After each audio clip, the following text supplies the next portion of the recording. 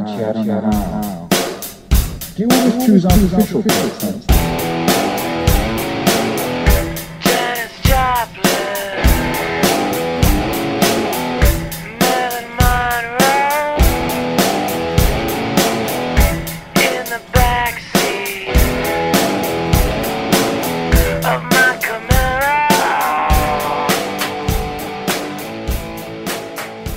You are listening to Down on High, where two millennial musicians talk about the cultural products that shape them. Today we are talking about two records from singer-songwriter M. Ward, 2005's Transistor Radio and 2006's Post-War. M. Ward, probably most known for his work in the duo She and Him with actress Zooey Deschanel, was also a part of the supergroup with Conor Oberst, Monsters of Folk. Greg, what is this? What does it sound like? And when did you first hear M. Ward? The first time I heard M. Ward was, I had to seek him out because I'd listened to, I think it's called Noise Floor, a collection of rarities from Bright Eyes. It's full of a bunch of B-sides that I know you like Drunk Catholic Kid and the one I know the songs, but the one about like parachute strings and whatever. Yeah. It's a great collection of B-sides pre I'm Wide Awake. It's morning, so it's sort of in there more angst than poetic depression. And one of the songs on that was called Seashell Tale.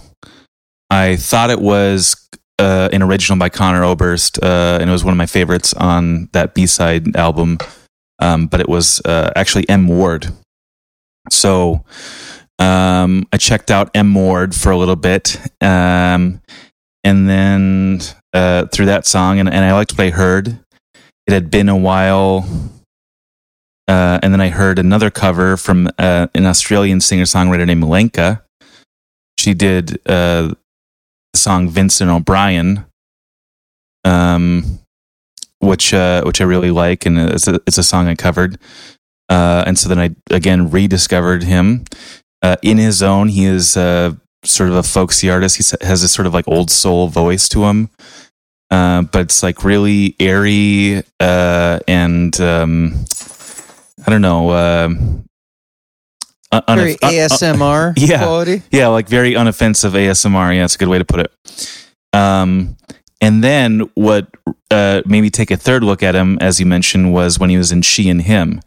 Around this time, there was an album and a single by Scarlett Johansson and Pete Yorn called The Relator. I like that one song, but the album apparently was god-awful.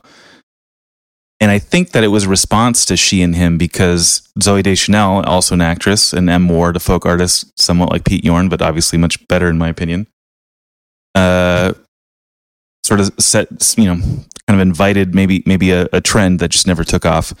So yeah, She and Him had the jazzy vocals. He had his own folksy career, and the fourth and final look that I took, and I said I really have to listen through them, is when there was the Monsters of Folk album, which was Conor Oberst, M. Ward, and the guy Jim James from Yo La Tango, I'm not sure. Yep. And Mike Mogus, the songwriting and guitar partner in Bright Eyes.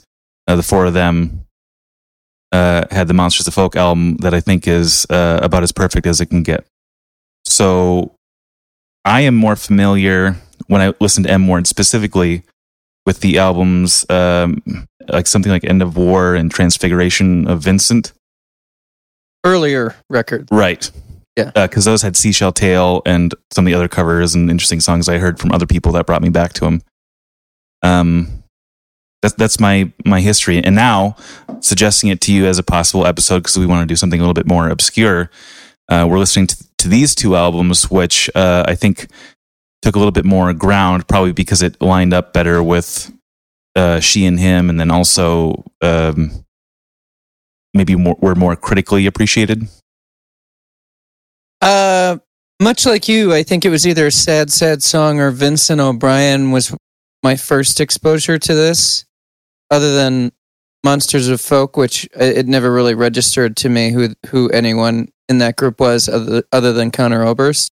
But this guy sort of existed as a Conor Oberst acolyte. Famously, Conor Oberst shouted out M. Ward for president during a television performance of The President Talks to God. Mm. So I was familiar with the name, and I think Vincent O'Brien, and I think that was it. So coming in pretty cold here, I did know that Post-War has quite the reputation as being a classic album.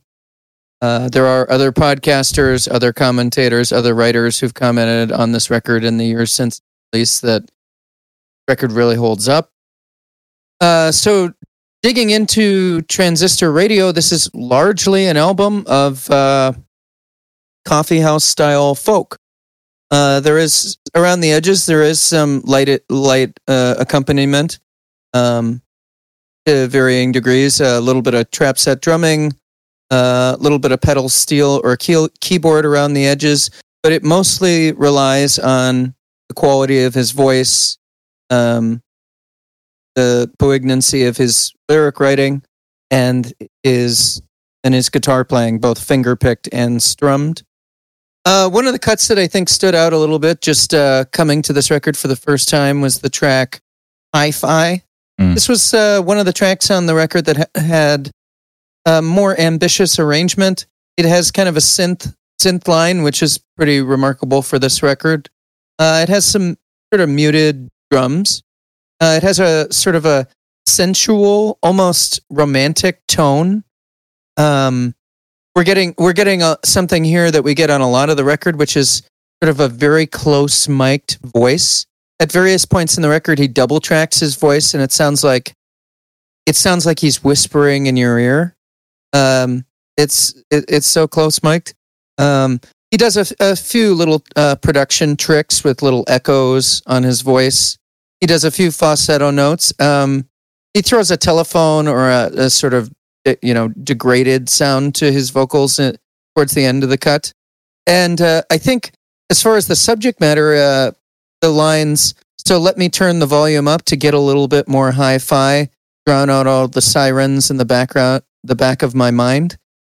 Honestly, I'm not sure exactly why, but the way he was singing some of the lines in the song, it sounded pretty sensual or sexual. So I wasn't sure if we were looking at some kind of metaphor here, but that's how it came off. The song is kind of interesting because it's going to sound a little bit silly, but it has sort of like a Margaritaville vibe.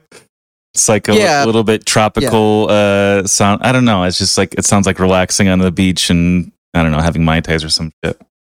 I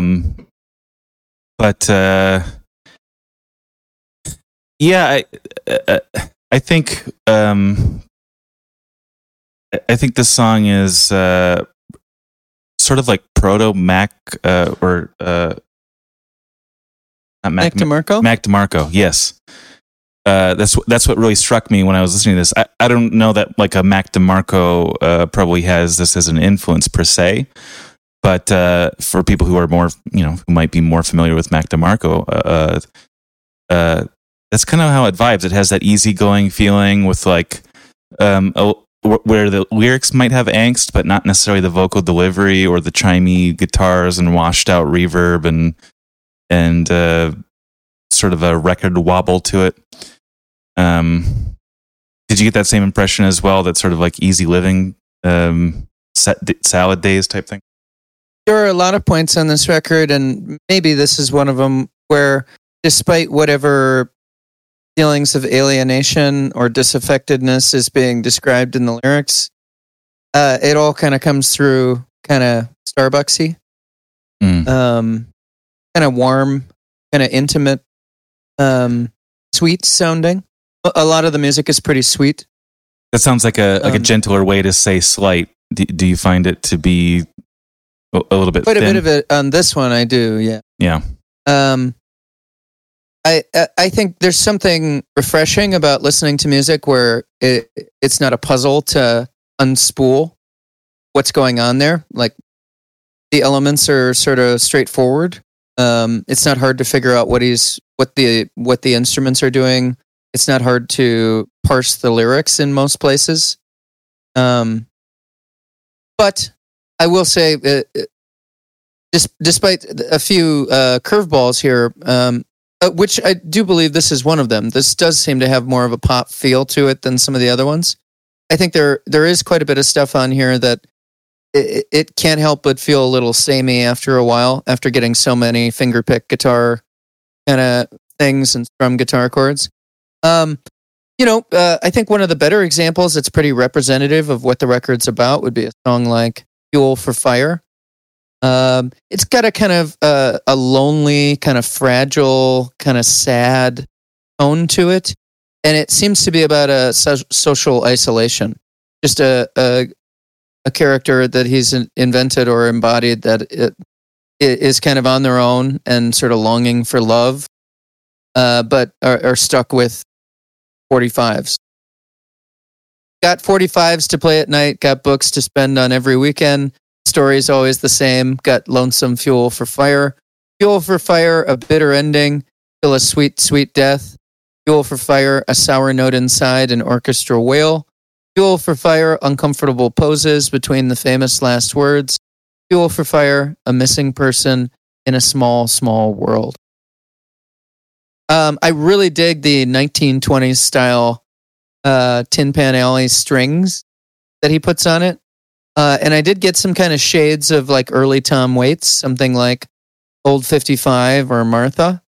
I think as far as this kind of song on the record, I think it's one of the better examples. I think the lyrics are pretty great.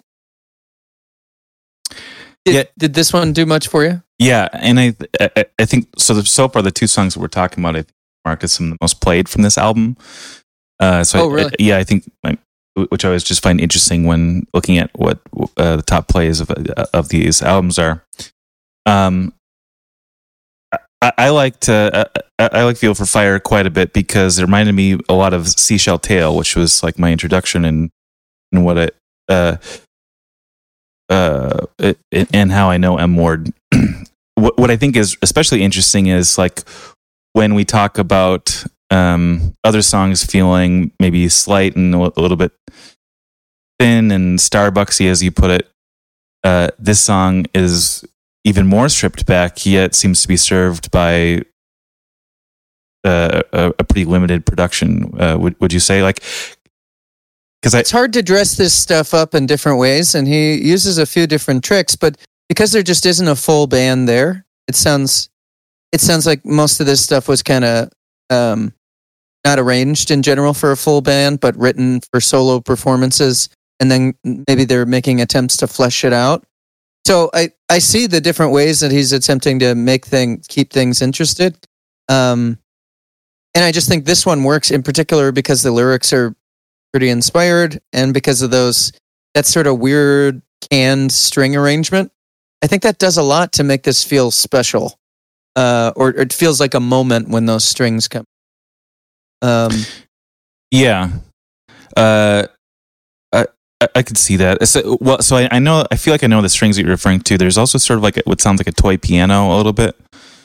And I think the sort of interplay between those things is a nice and sort of gentle moment. It feels like something you could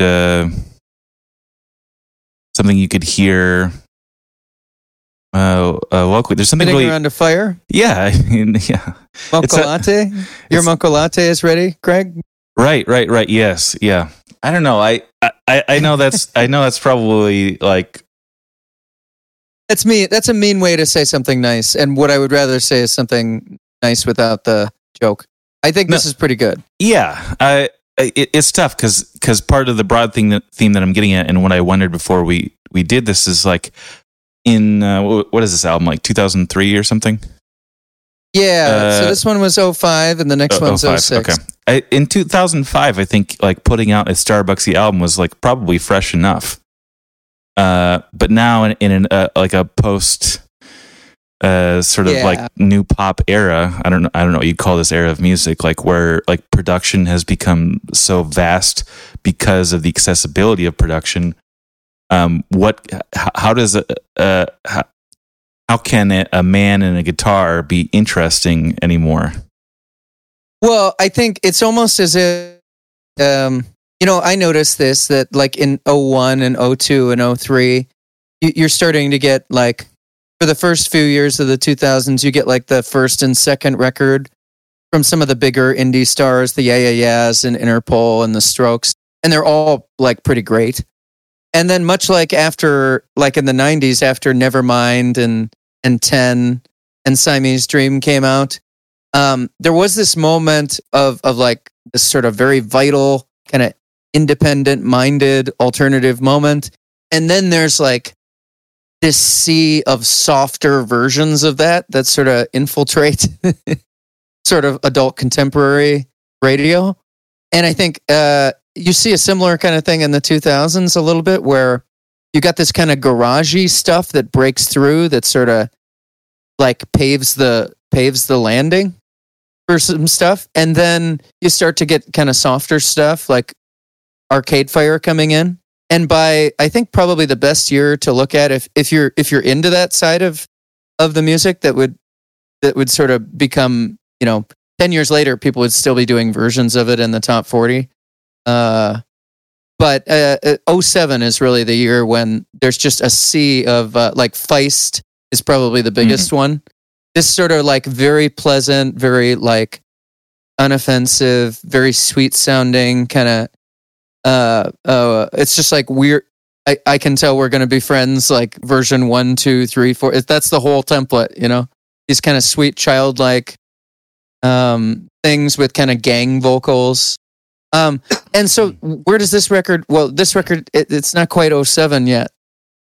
Okay. This is just a little bit before that, but it's post Arcade Fire. But it's like a softer side of indie, sort of rising up through the ranks of the Pitchfork stuff. But I think I'm less familiar with Feist, so I guess my point of reference, I think you're kind of getting at, albeit a little bit later, is like the Lumineers. Like I find the Lumineers to be sort of like sterile comparatively, I guess. Quite a bit later, but yeah. Well, yeah, but I feel like that Ho Hey song might have been like 2011. I don't know. I guess it's 4 more years after 2007. Right. Bon Iver was 2009. The For Emma album, I think. The big one, the million seller. Yeah. So, I appreciate that it's not as sterile, but I do also think that there's still sort of moments that keep things interesting. It's funny that we started in the middle of the album, but because it comes after, I'm curious if you thought that 4 Hours in Washington was enough like sad song or something interesting that it got you back. Well, that's so funny. You read my mind, because I was going to talk about Big Boat and 4 Hours in Washington as being like some of the, as much as a lot of this stuff sounds pretty like NPR core. Big Boat and 4 Hours in Washington they pick up the pace a little bit, which shows me that despite the fact that these aren't great songs, it shows me that he knows that like he can't just do the same thing for the entire record, and he does do instrumentals as well, some of which are kind of interesting.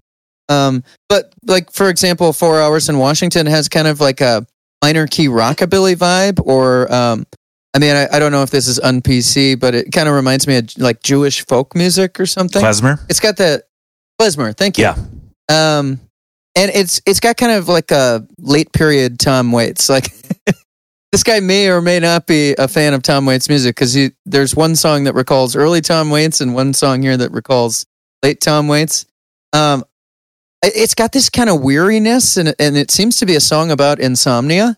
And I wouldn't say it quite sounds feverish, like he never gets above a dull roar, but I would say like it's refreshing in the context of the project. I think on the next record we're going to talk about does a better version of some of this. But I think this was refreshing, and I thought Big Boat as well, which had some super heavy, flashy drum fills.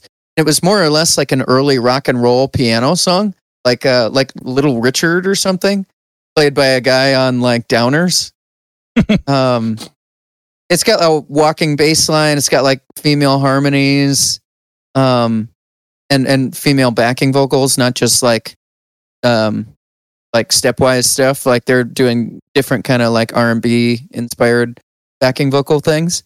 So I would say both of those, I felt like they were important songs, even if I felt like, I'm not sure if they're super memorable, but like they sort of like mix things up.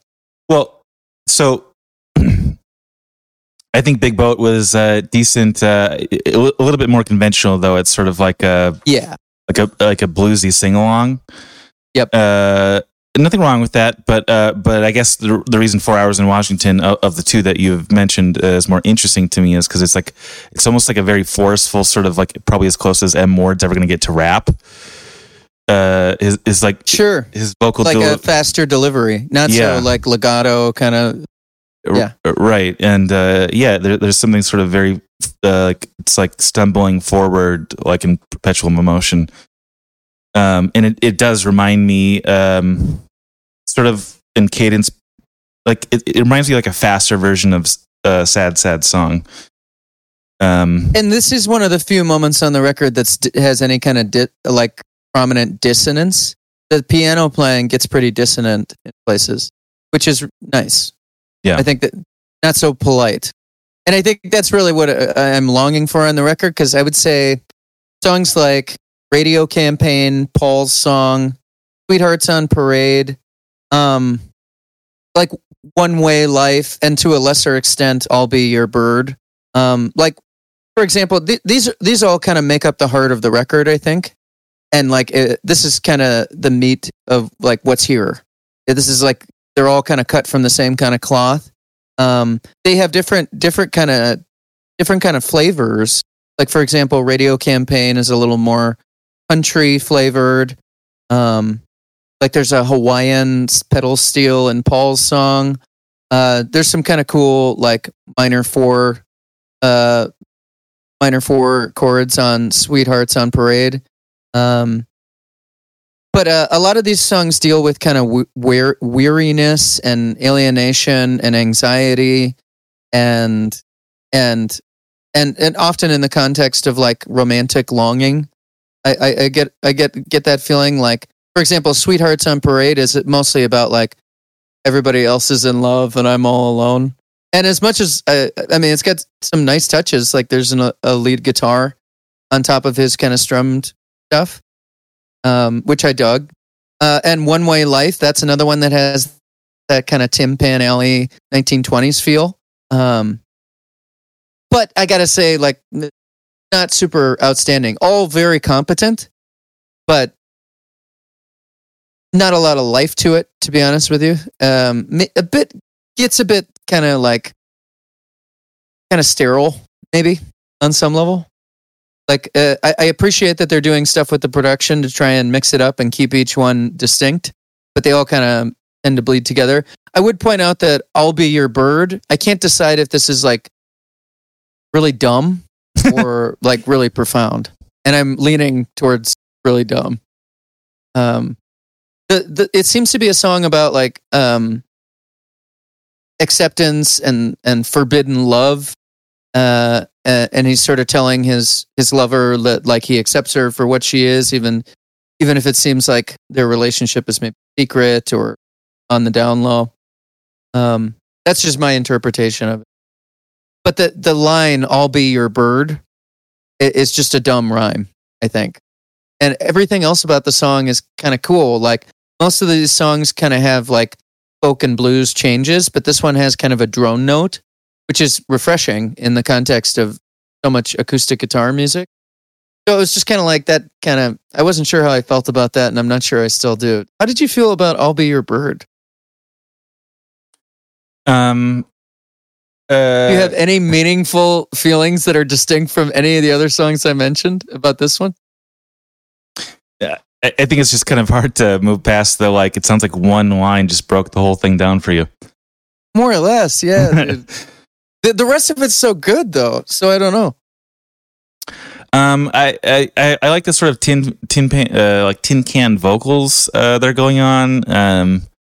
It had, I don't know what it sounds like he's doing it in like one of those old vinyl recording booths that like Jack has at Third Man Studios.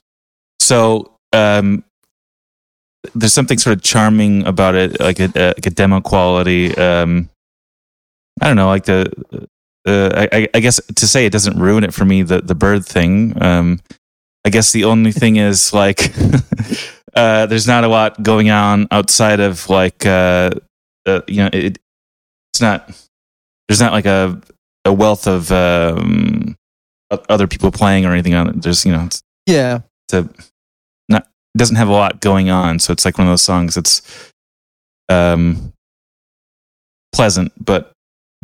Were there any of these sort of songs that you were more charitable or less charitable to? Or did they all did you more or less land in the same place I did, that they were competent but maybe less remarkable? Or did you have a different take on that? Yeah, I mean, remarkable is a tough word to work with because, again, it's like if we put a certain limited instrumentation in front of someone and say, make something remarkable out of this in 2005. It comes down to what the definition of the word "it" is. Is that what you're? No. But again, I just, it's tough with this because this is 2005. We're looking at it in 2022. Yes, and I just think that there's just too many interesting things that have happened in experimentation, and again with the accessibility production that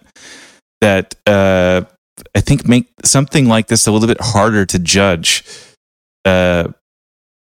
And so I'm trying to be more charitable overall because there's nothing, to the same point you made, there's nothing offensive or like, I mean, I guess maybe other than the I'll be your bird thing, but there's nothing in here that's like alienating or like silly or nobody's ever going to say like, wow, Emma Ward really sold out on that album. No. Well, let me ask you this. Moving along a little bit, there are 3 different instrumentals on the record, 2 of which that are more classical tinged, and one of which that has a different feel to it, maybe a little bit more rockabilly vibe. You Still Believe in Me, which is the opener on the record, and the closer on the record, Well-Tempered Clavier, which I believe is a acoustic guitar rendition of a Bach. How did you feel about the instrumental portions? Did you feel like this was more or less a nice addition to the record, or did it feel like a little extra? Well, okay. One, I don't think that you had mentioned, or if you did, I missed it. Was Regeneration number 1? Yep. Yeah, Regeneration number 1. That was so unlike everything else. I mean, granted, it's in that middle portion of the album, which I think that you and I are going to agree is better than the beginning or end. But Regeneration had a lot of instrumentation going on. It's kind of like, it's almost like if you had like all these folk artists in a room and you're like, okay, now it's time to rock. And they're like, oh, okay, I've done that before. Back in high school, I used to rock. Yeah. I recall rocking. Yeah. Yeah. And so there's something kind of like charming about that. It's very short. Yeah, that one is, yeah. And a lot of these songs are short, so nothing ever really like overstays its welcome necessarily. Well, yeah, this is a 16-track album on the original cut, and it's only 43 minutes. I mean, that's pretty wild to me. So things just kind of go by. I think Regeneration might be less than a minute. Yeah, that sounds about right. Yeah, I mean, it's not like you get sick of it. It's not overbearing. It might be a little unfocused in places just based on like, or it might just be that those are the changes. I mostly, when I was listening to the changes, I was thinking like, man, where the fuck is this going? Like, but the lead playing was pretty exciting. So, yeah, I don't know. I didn't need instrumentals. Personally. I guess of the 3, I would say Regeneration probably is the best one. Yes. And honestly, I don't know too many indie musicians who could play Well-Tempered Clavier on acoustic guitar nearly as well as this guy did. Just a question of like, does that have any redeeming like value to you? Like, do I need a classical guitar piece? Is that what I came to this kind of record for? Yeah. But it is very impressive how well it's played on the record. And if he's the one playing it, like, hats off. I just don't know. I don't think Colonel Oberst could. He does other things, but yeah, anyway. no, I mean, maybe he could. I don't know that he would. Because there's, as an aside, there's some Conor Oberst picking songs that are pretty good. Reinterpret Ode to Joy famously. Well, yeah, that's a good point too. Yeah, there's a song by Conor Oberst called "Lenders in the Temple" that's got some pretty wild finger picking. But, I do want to talk about. There's just a few songs on here that I think are more or less whack. Well, let me finish though with this instrumental thing. And this is something pulling out to a broader point. Okay. I wonder if they're included because there's some degree of concept or theme in the development of his writing of this album, where he felt that they belonged. Because sometimes I think that, like, you and I, and for obvious reasons, will listen to an album as like a collection of songs. But for them, it might be like a project, like, which has some sort of cohesive element. When I listened to the closer, I didn't know that it was a Bach thing, but it sounded to me like the sort of like end of a movie or something. I wonder. I guess it's possible that. Is it vital to the collection of songs? Maybe not. Is it vital to his vision? He might argue that case. And do you think that would be a fair point? Yes, I think that. And again, don't get me wrong; they sound great. They're not like bad. They sound very, very competent, and I could envision hearing this as a collection, and like having these kind of bookends. That is a nice way to sort of. Like give this more of an arc, you know, to give it something other than just more strummed along or finger-picked songs. And they are very short, so I could foresee that artistically that might be part of his project. Just something interesting to think about. Like, maybe someday we'll talk about that Decemberist album with "Wanting Comes in Waves," which is quite clearly like a play, but this one. Kind of feels like it sometimes, like there must be like it's almost like a backing narrative to maybe like a stronger narrative. Maybe it's the monomyth. Well, if I was gonna pick apart like what the record's about, you know, it's a lot about loneliness and isolation. There are songs about being isolated, seemingly in day-to-day life, and there seem to be songs about being isolated while traveling, presumably while on the road. Like, for example, Paul's song seems to be very much like a time-honored road song about how every town is the same. And kind of a certain sort of cynicism about that, how every place he goes is the same and not great. Mm-hmm. And then there are these songs about how the only things keeping him company are his record collection. But then there are these intense feelings of romantic longing that seem to pervade places on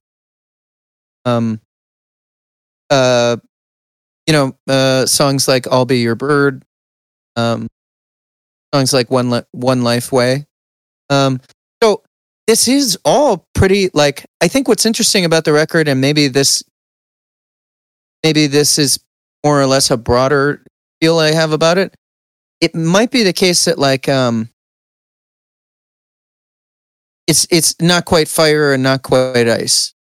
That it just kind of falls in between two things, and not every record needs to be, you know, Plastic Ono Band, like a bloodletting of emotion, you know? Not every diaristic, acoustic, you know, or stripped down piece of music needs to be life or death, but that might be part of either the charm or to the detriment of the record, that the stakes are not necessarily like, I'm not going to make it. It's more like... I'm gonna make it, and as sort of like a deep sigh afterwards, you know. Yeah, that's like just sort of. It's a very interesting autumnal music, but not quite like suicidal, like something like Elliott Smith, you know, where it's like the stripped down nature of things can somehow somehow be a counterpoint to how like, and the prettiness can be a counterpoint to the sort of like po-faced lyrics. He doesn't seem quite that desperate. It just sort of kind of melancholy and autumnal. Yeah, that is a very interesting observation because, as you say, that it really comes together. Like if these same arrangements were played by Conor Oberst, one of his good friends, it would be about Christ on a cross and the arc of time and doing drugs at someone's house and then crushing under the weight of their insecurities, and just like and there's something drama. There's something sort of. And again, I'm a huge fan of Conor Oberst and that sort of stuff. But what strikes me as very different, and what you're getting at, is like it's just not as exhausting. Like sometimes, yes, that is a good way to put it. And it's a little bit of a relief to hear someone say, like, like how you doing, and maybe with a folksy album in that area, you might hear like everything's fucked, man. We're all fucked. But he's saying like, can't complain, I guess. I mean, I could, but I won't. That's right. I can't complain, I guess. Yeah. But there's something sort of also liberating about that too, because I always, when I'm writing songs, sometimes like if I'm thinking about like, if I have a sort of an emotion that I want to capture. Like nobody says like, I want to capture a sigh, or at least I certainly don't. And the pressure to like come up with something like really profound and really deep and meaningful, and whatever emotion it is, it's like very powerful. There's something, again, liberating about just saying like, you can kind of like vibe. You can just put a vibe out there. And I think he's doing a pretty decent proof of concept for how that could work with this record. There were a few on there, like Deep Dark Well, I thought was more or less shit. But mostly just because I think the lyrics are whack. It just kind of repeats the same phrase over and over again, and I didn't find it like gained any resonance from repetition. And then I wasn't quite into Here Comes the Sun Again, although that is a funny idea for a song. Oh, Take Me Back was just like more forgettable than the others because it was kind of a early blues or folk homage. But I don't think any of those songs really changed my view of the record as a whole. Lullaby in Exile, though, was a favorite of mine. Really? But maybe you can walk me through what it was about that one. Got kind of a shuffle rhythm. It's got a fairly sweet piano line. It comes at the end of the record before the instrumental. And it does have a guitar solo, which is a nice touch. Was there something in particular, or it was just like this one tasted sweeter than the others around? It just came together. I think that sometimes in an effort to make things a little bit more interesting yet analog, there are the songs that sound like they come to a tin can, or like maybe there's some sort of like genre bending or pastiche or whatever it might be. But this is probably like if I was to say like, here's an M. Ward song that does a fair bit, but also isn't like off his, it's like not novel either. It's like does that make sense? It's like there's a fair bit going on, but it's not outside of, it's not like it is this novelty track that's trying to do jazz or something else. It's just competent without needing to dress itself up. Sure. Right. Well, I will say this. As much as I had sort of damning with faint praise, I sort of damned the last one with faint praise a little bit. I think I have almost entirely good things to say about post-war. Cool.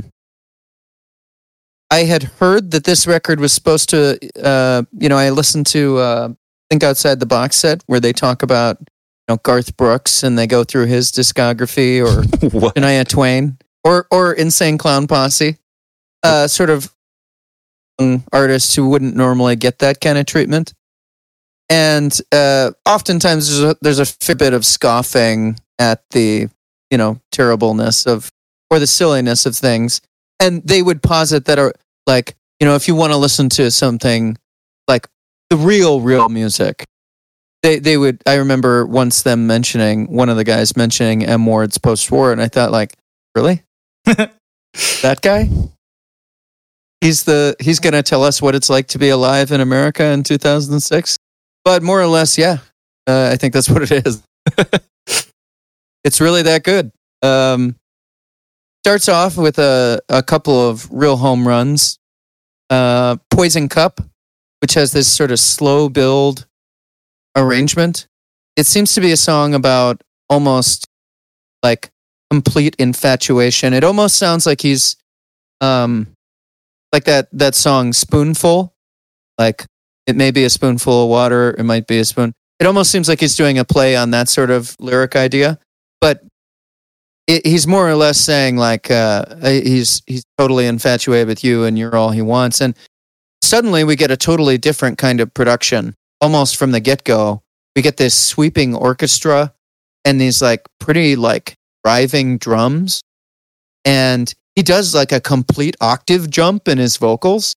Like, he starts out super mellow, and then when the drums come in, he jumps an entire octave into his head voice, and it's kind of a strain on him.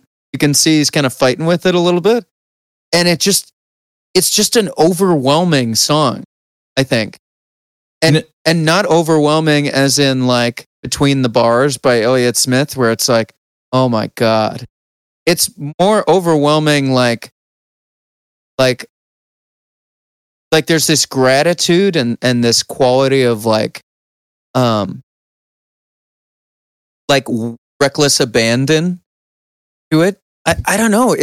It sort of wells up inside you in this like super emotionally manipulative way.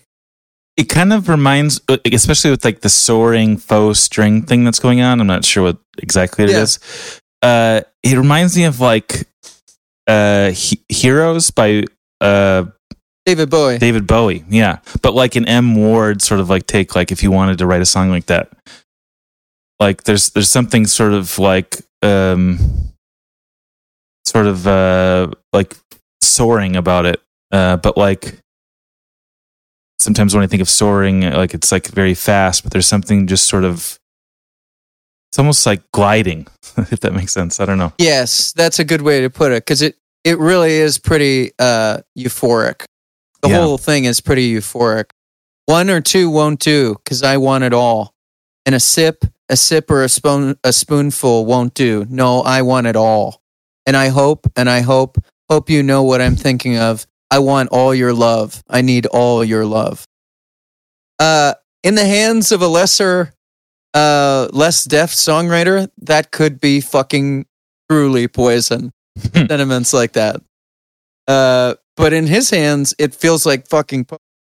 I don't know what to tell you. I think it's the elements that are in play here should not add up to something. And it's an opener, which is always good, because I feel like a lot of openers have been stumbling in about half the episodes that we've talked.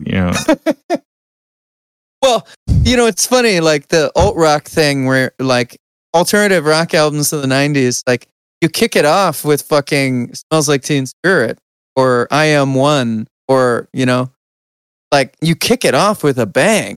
Yeah, you don't fucking like kick it off with like some like interlude part one. We hope you enjoy the show. Yeah. What I think is kind of funny about that too is like sometimes I think albums, they're like try not to blow their load too early. Like it's still like sometimes I forget that like Elephant by the White Stripes starts with Seven Nation Army. I'm like, oh my gosh. That's a great example of a song that, and I'm going to come back to, the White Stripes make me ask a lot of questions about record. In fact, I have questions about the entire proposition of it. So, but before we get to that, I have to imagine that this made an impression on the record or the this song, Cup? Poison Cup. Yeah. Like it's gorgeous. Yeah, I was surprised. Yeah, because as we talked about, like when we got into this, like in offline, I wasn't like I told you that I trusted your intuition when you picked the two albums. Like I would have picked the first the two before this because I knew them and it was going to be comfy for me. And when I listened to Transistor Radio, I always forget the name of the other one. Like I was like, okay, yeah, it's like another M. Ward album, so like this will be fine.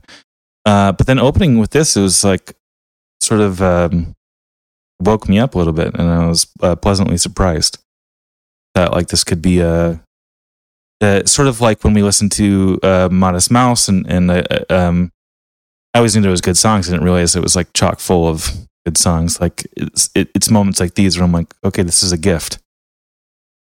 Yeah, and I think To Go Home, the second track, kind of keeps the ball rolling. This is another like transcendent song. This one seems to be about devotion and a little bit about mortality, but I would say the tone of this one is even more kind of triumphant than the opener, Poison Cup. This one's got piano, acoustic guitar, drums, strings, harmonies. It's got this gigantic buildup that it cycles through a few times throughout the song. It's just like pounding, like every instrument's kind of pounding on every beat. And it's got this sort of giant like choir of gang vocals in the chorus. It's got like this really celebratory refrain that he does like right before the kind of it's the like false sort of like a false ending, and then it goes back to this thing. But yeah, I think I'm kind of like swept away on the qualities of just the swirl of like beautiful parts. It's so much bigger than, and it definitely recalls something like Arcade Fire's Funeral, just the way that it does these kind of soaring things and the pounding. Well, and worth note, what's different about this album than the last or any of the previous albums is this time, my understanding is he has a band. It's like not just like people in the studio for particular songs. Like this whole album has a band to build it out, and I do know that I really love M. Ward's contributions in Monsters of Folk and She of Him as well.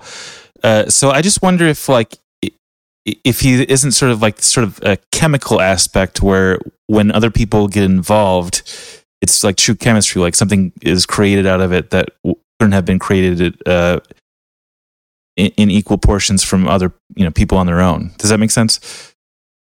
Yeah, it does seem to be a pretty organic, like ballooning of scope.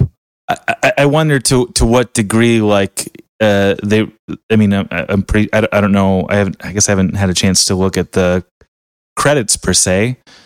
But I wonder if this was a collective project with him at the helm, or if he just brought the songs in and they sort of built on it. But either way, like having the snare rolls and builds and To Go Home, and drum solos and stuff, and I don't know. This is a lot of fun. There's two songs in a good place. I just want to read this to you.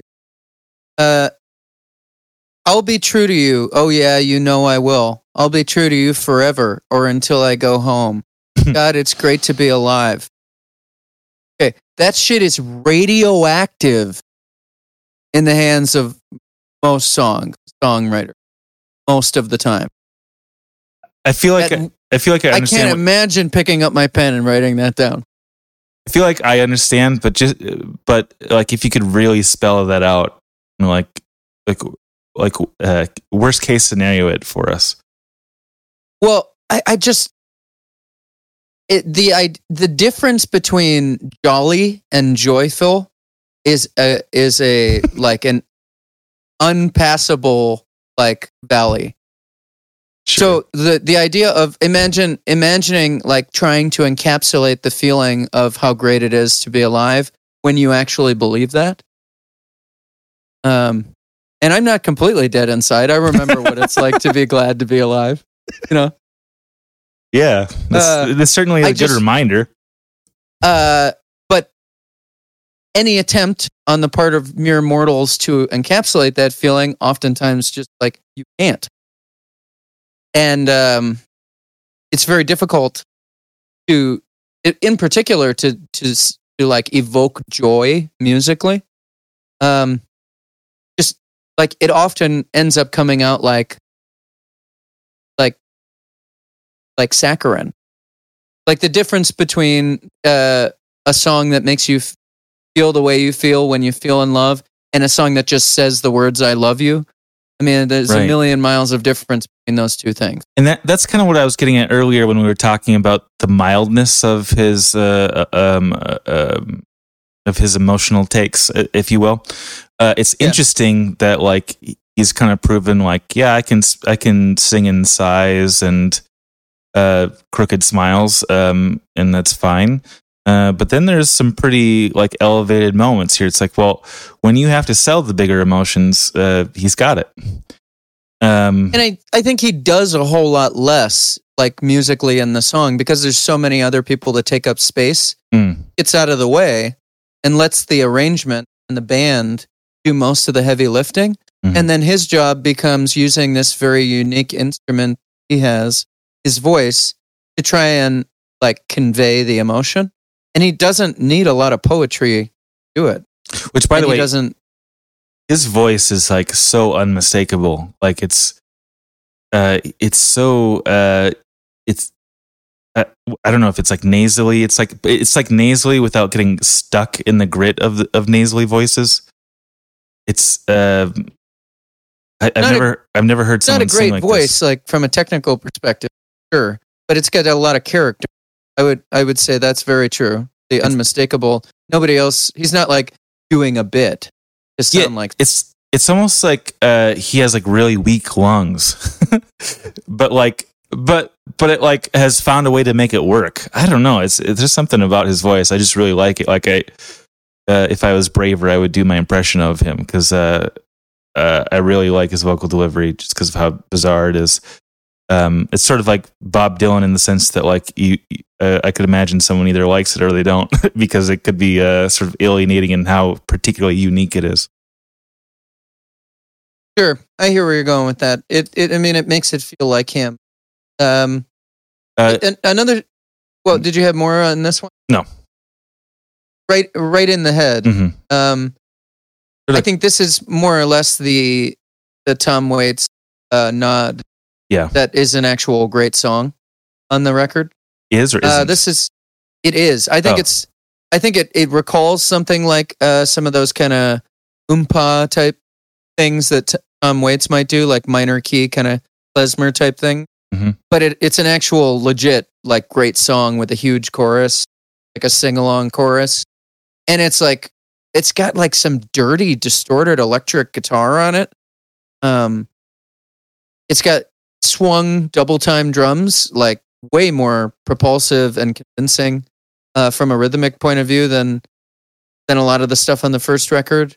But the chorus is like there's a certain kind of anxiety. It's mostly a song that seems to be about anxiety. Like, I hope he's right in the head. I hope he's right in the head. So there's it definitely after getting in the beginning of the record starts off with such doe-eyed sentiments, but conveyed with such conviction. This one like tends to do a great job like zeroing in on something a little gnarlier and a little uglier. Because I lived with ghosts when I was younger, and I'll live with ghosts until I go. I hope he's right in the head, even if he has to wrong someone. I hope he's right in the head, even if he has to wrong someone. And I hope his guardian angel puts a gun in my... Like, pretty gnarly, like, place he's coming from here, and it feels like uneasy and like tense. Yeah, definitely a standout, no question. For me, any. Did you find this one compelling? Yeah, maybe a little bit less so because there's a sort of a country western convention going. Not sure what you'd call that. I mean, you know, if it fits into that sort of like mold that Tom Waits could make predictable. Sure. So you know, I guess Poison Cup and To Go Home were just like surprised me more.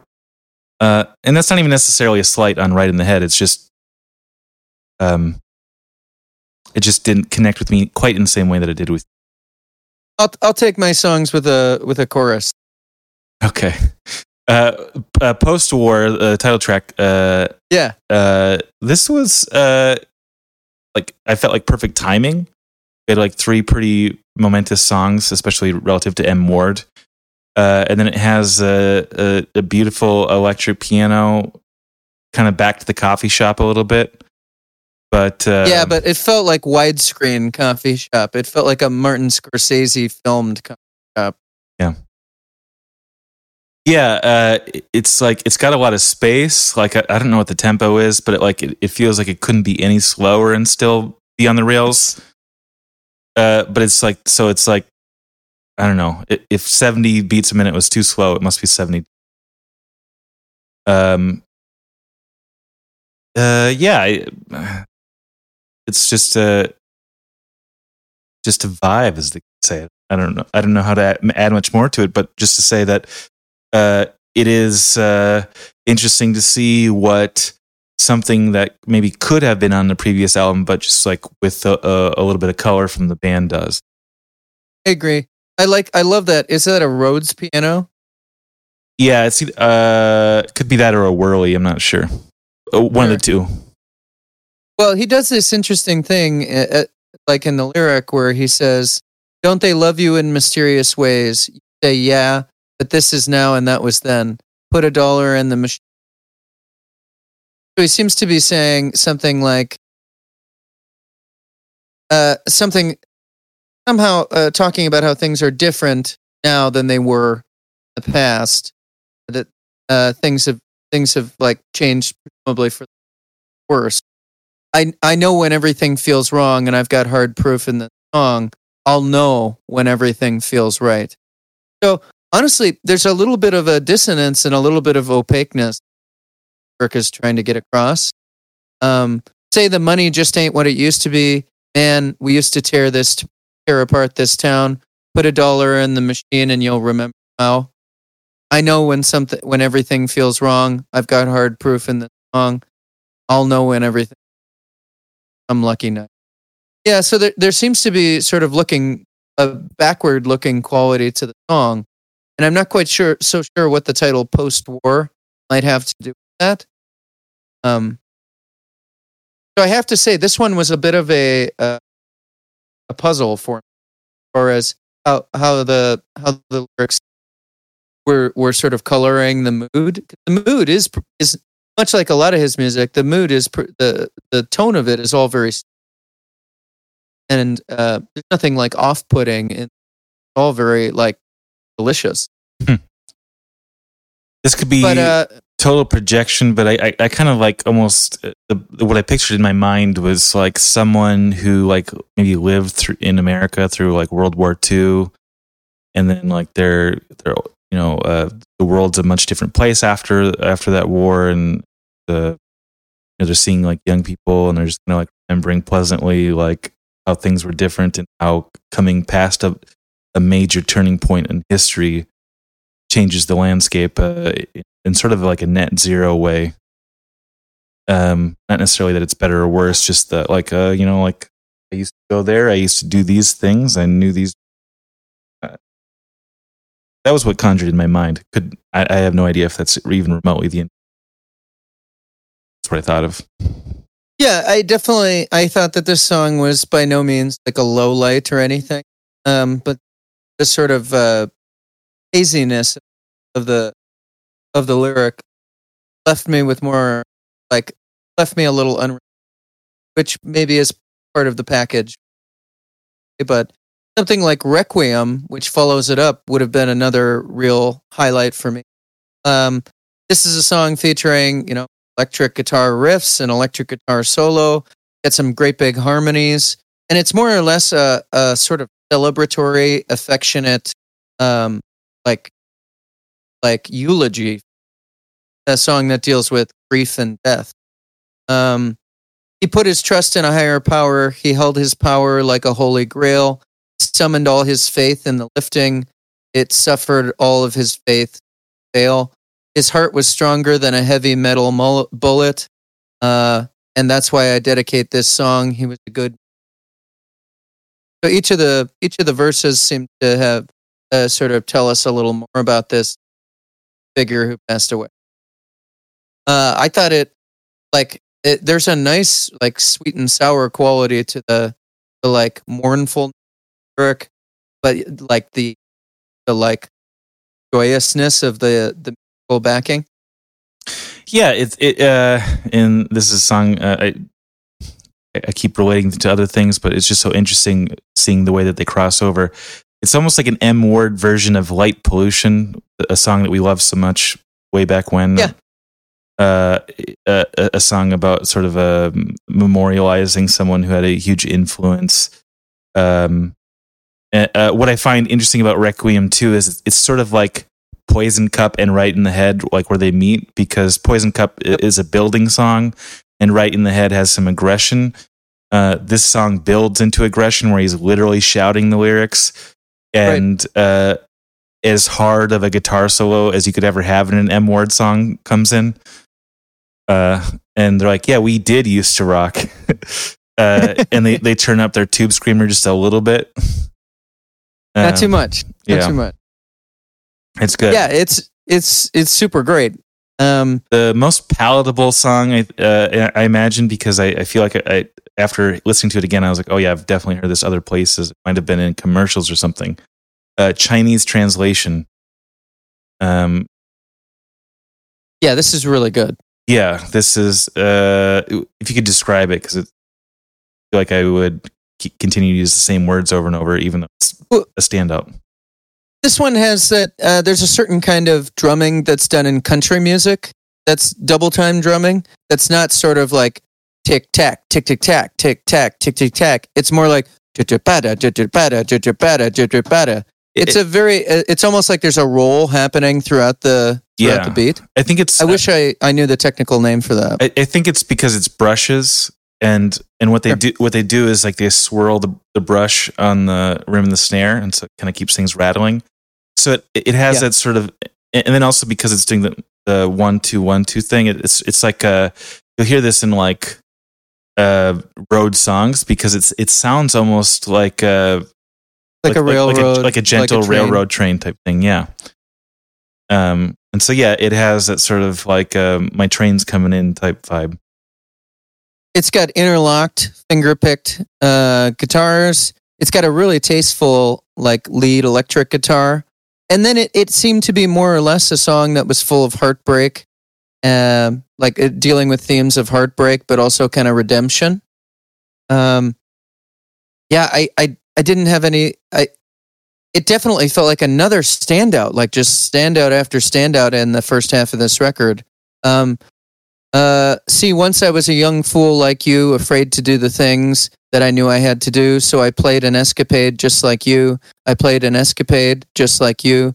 I sailed a wild sea, climbed up a tall mountain, met an old man, sat beneath a sapling tree. He said, now, if you got some questions, go and lay them at my feet. But my time here is brief, so I'll have to pick just three. And I said, what do you do with the pieces of a broken heart?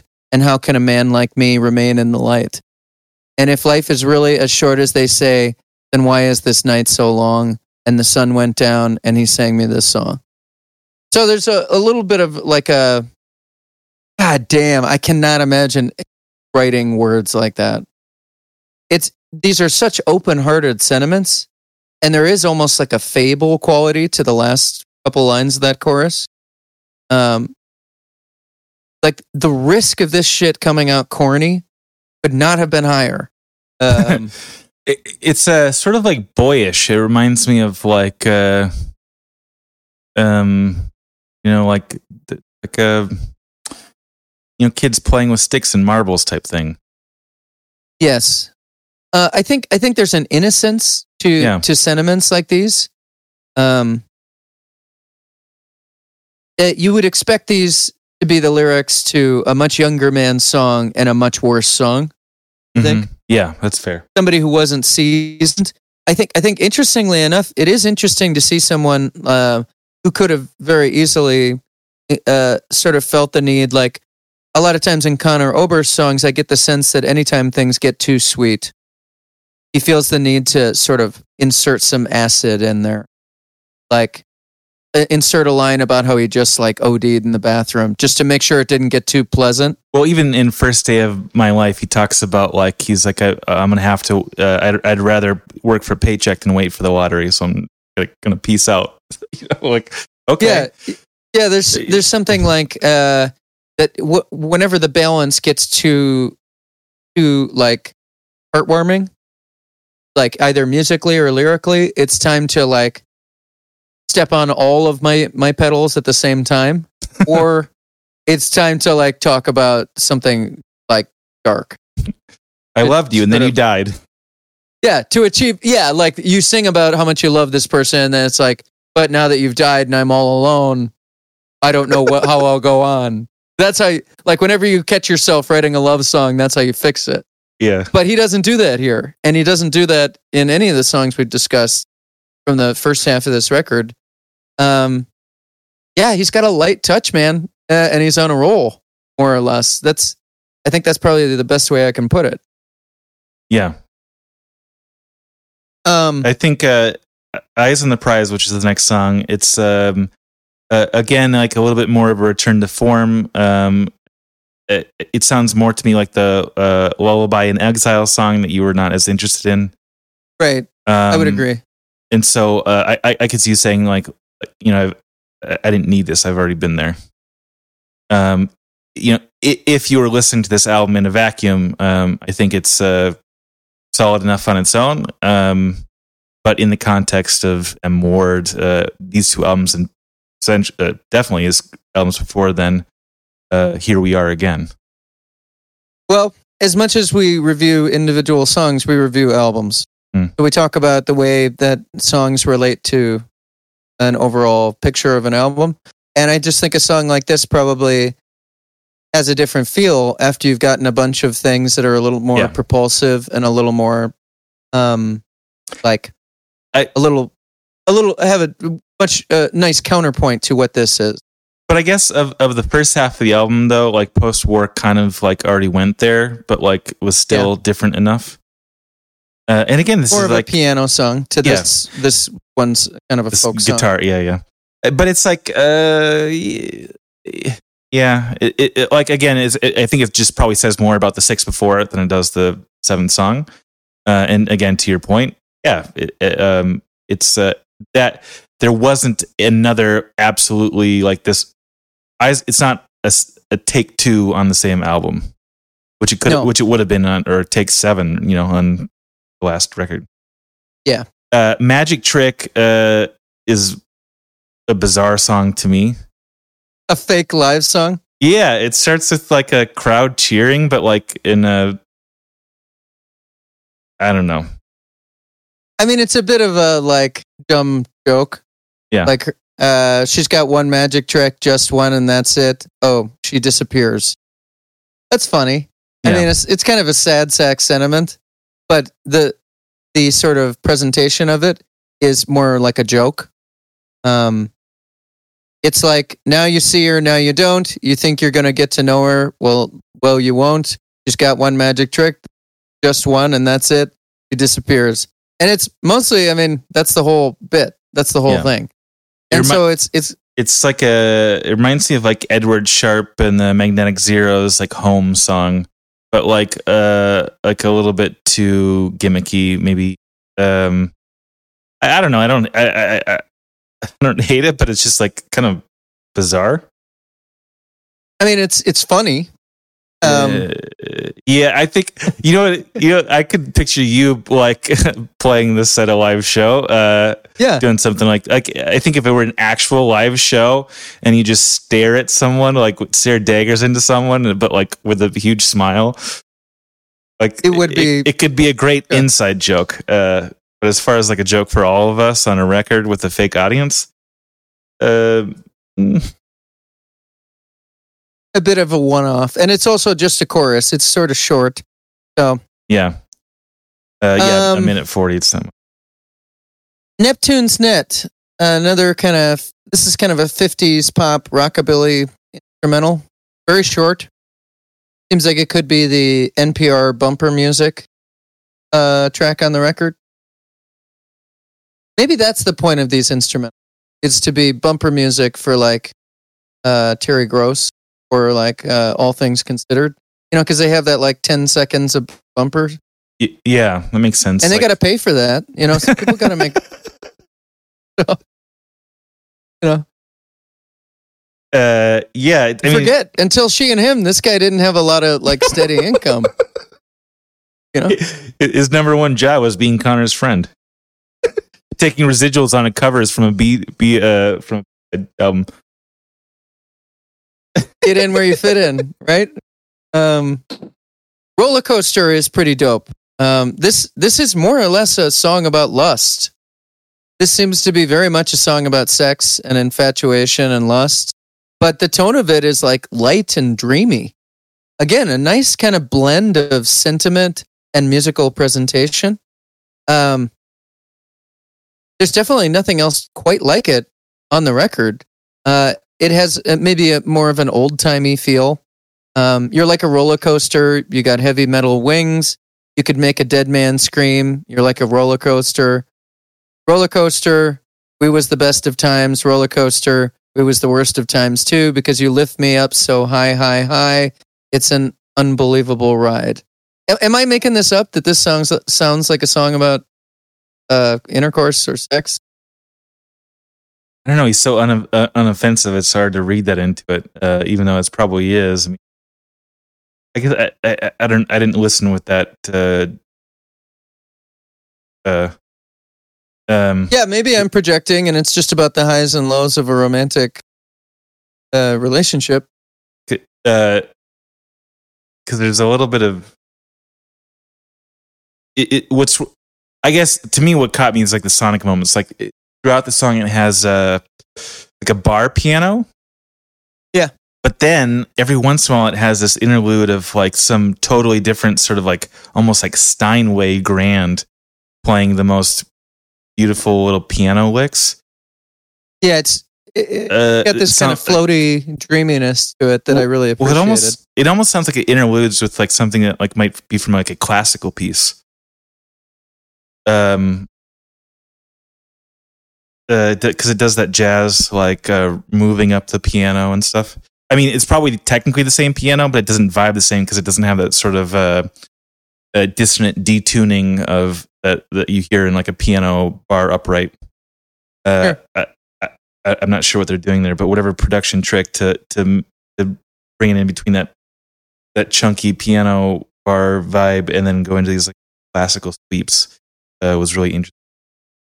And felt to me, it just felt like, despite the fact that most of these songs have a certain buoyancy to them musically, this one thematically didn't feel. It felt light and kind of like refreshing on some level. Seemed to be it lacked any kind of like desperation or longing. Seemed more or less to be sort of like light to me. I liked it a lot.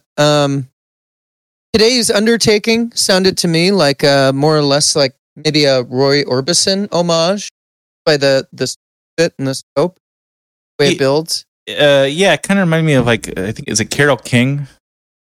Okay. So I don't know. So that's sort of like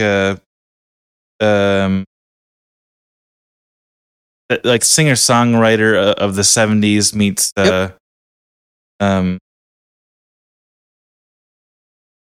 am I thinking of the right person? Yeah, she's Carole King was the Anne Murray. writer of. That's who I was thinking of. Anne Murray, right? I don't know. A mighty voice from out of the clouds to me unannounced. Today's undertaking. He's going to build a song. Oh, a mighty voice from out the clouds to me announced. Today's undertaking. He said, go build a song 40 heartbeats long and sacrifice it for your love. And so this one comes from high above.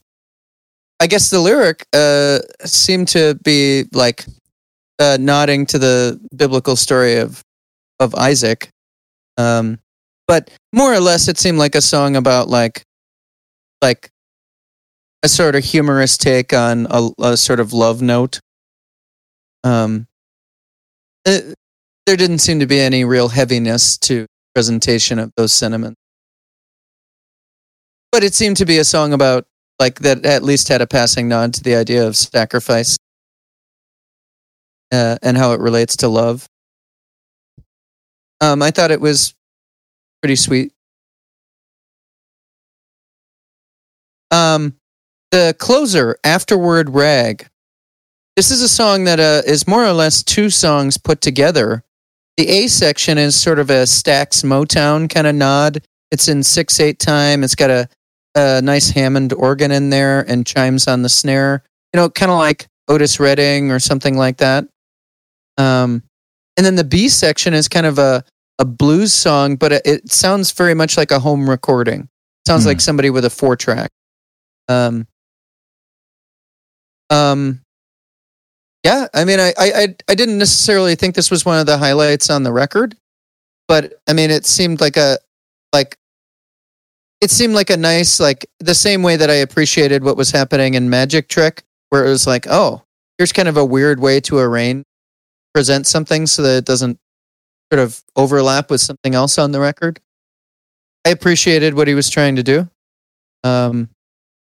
Yeah, this to me sound like I could see like the credits rolling during Rag, the second half. So it's like it's like I think that something. It sort of conjures a visual for me. So I think it's effective in that sense. I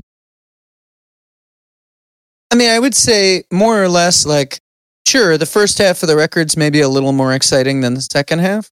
But the highs on this record are so high that even if the second half of the record has maybe lighter material or material that's a little more familiar based on previous things he's done, like it all kind of lends itself to a satisfying overall piece. Like especially something I would want to put on and listen all the way through. 12 songs at 38 minutes, and like one of them is a complete instrumental. Like I think it's if you're looking for a deal, it's a good deal. A pretty tight record. Not a lot I can think to change. And well, more or less what this record made me think of, and what I really want to know is why a record as good as this one, which I can't think of a lot of records that are up here with this, other than records that everybody would already know, like Arcade Fire's Funeral, something like that, or maybe that 2005 Bright Eyes record that we discussed, the big one, Wide Awake. Yeah, and this record is more or less is a well-regarded record that didn't sell any records. So the question is, why didn't it succeed where others were able to? Well, I mean, I have a lot of questions, and I want to take this on from a few points. And I think, first of all, we mostly have to say, like, why does this record not connect with people in the way, say, Simon and Garfunkel's Bridge Over Troubled Water does?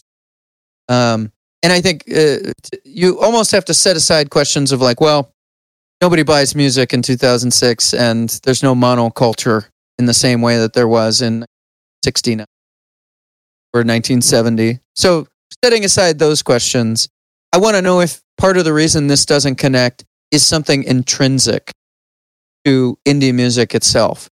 Because I guess I know that this may be a fool's errand to to sort of attempt to understand. And it almost forces someone like you or I to try and imagine what records would sound like if we had never heard indie rock records. Is it, and I guess some of the questions I had just personally were like, is it because the production is too ugly? Is this off-putting in a way, independent records aren't made the same way, say, a major label record would have been made in the 60s, 70s, or what have you. But I don't think these records are particularly ugly. Is it particularly obtuse? I think there are moments of obtuseness from this, but one of the defining characteristics that we just talked about is how open-hearted most of the lyrics are. Like, I love you, I need you, I'm never gonna leave you. Like, this is what it's like to feel alive. Sentiments like that. So I don't think it's that. Well, I think it's kind of... my intuition is that there's like...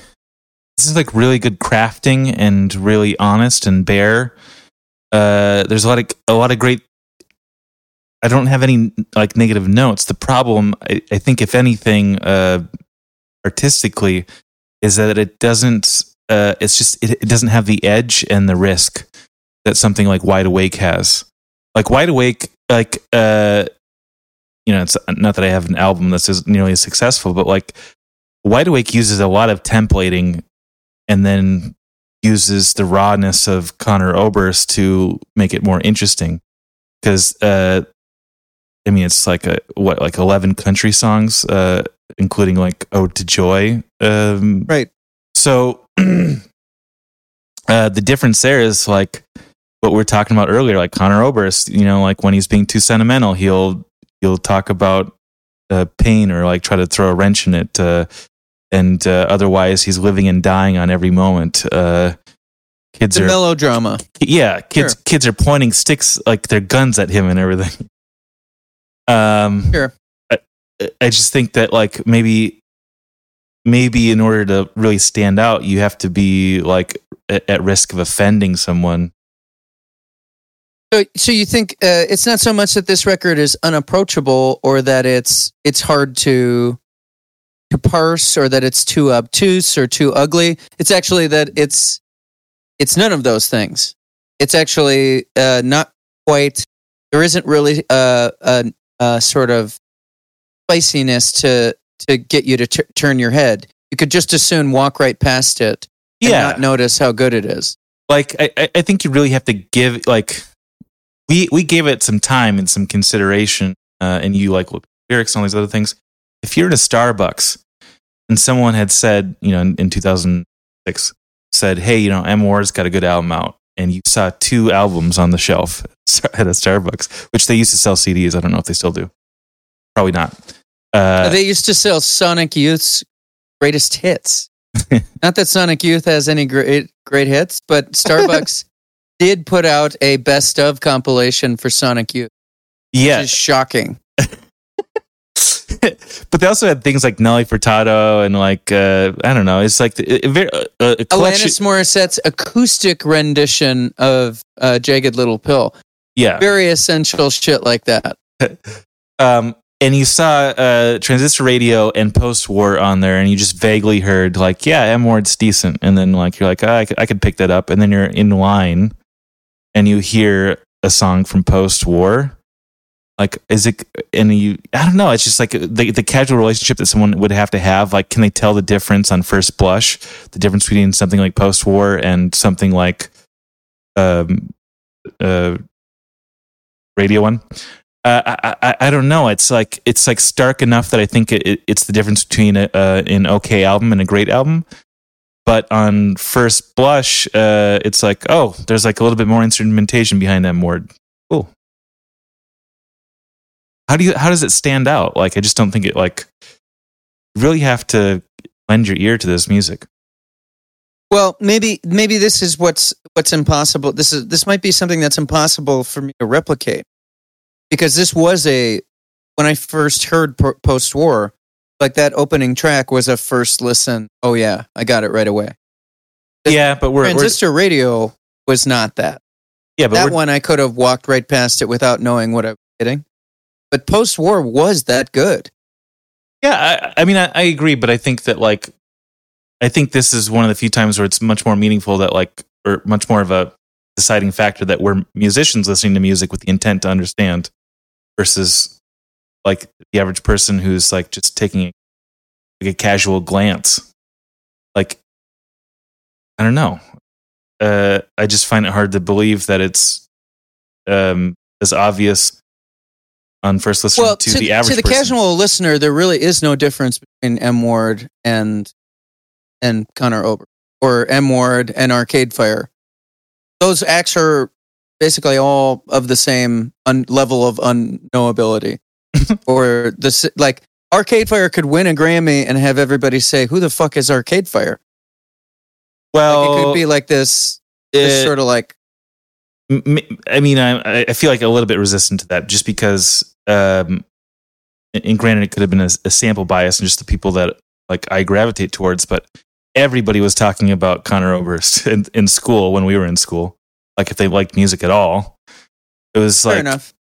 I almost feel like there was probably some really quiet, cool kid who's you gotta listen to post-war, and I was like, yeah, that's the guy who hangs out with Conor Oberst, right? Yeah, I'm I'll listen to Casadega, thank you very much. I think it takes a special person in that time. I mean, I don't know. Again, this is a very small pond that I'm talking about, but it just felt again, because M Ward is a little bit more pleasant. There's just a lot more to risk and to talk about. It's I don't know. It's there wasn't a way into the record to get you excited about giving. I can appreciate that might be the right answer.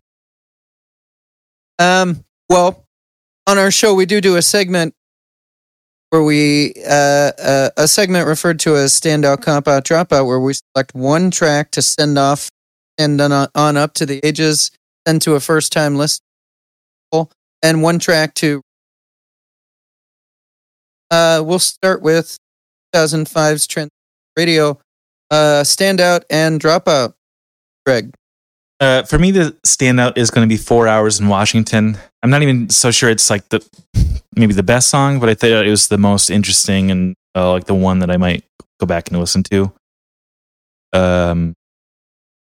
It's just a little bit darker, a little bit moodier, a little bit punchier. And as far as one to drop,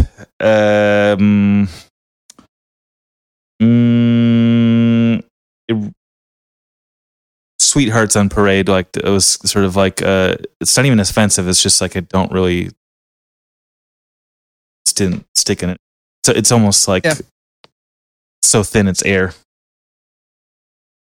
Well, as far as a standout, I'm going to say Hi-Fi, just because I thought it was the most pop-oriented arrangement, probably the most. And as far as one to take off, I'm going to take off Deep Dark Well. I find that one post-war, 2006.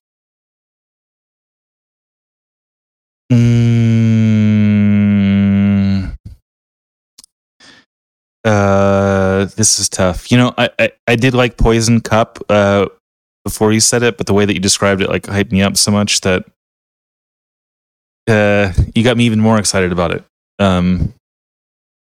Yeah, I think Poison Cup, final answer.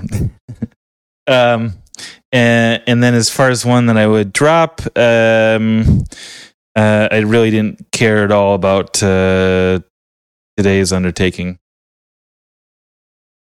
Okay. Well, I probably would have taken Poison Cup too, but since I did, I'm going to take To Go Home. I think it's just Poison Cup. Just as exciting, just as just sort of soaring and triumphant. Yeah, that is one hell of a 1-2 take off. And then one to take off. I'm going to take off Neptune's likable enough, but there's really nothing else on here. All the So, you have been listening to Down on High. We will be back next week with 2 more records or cultural products.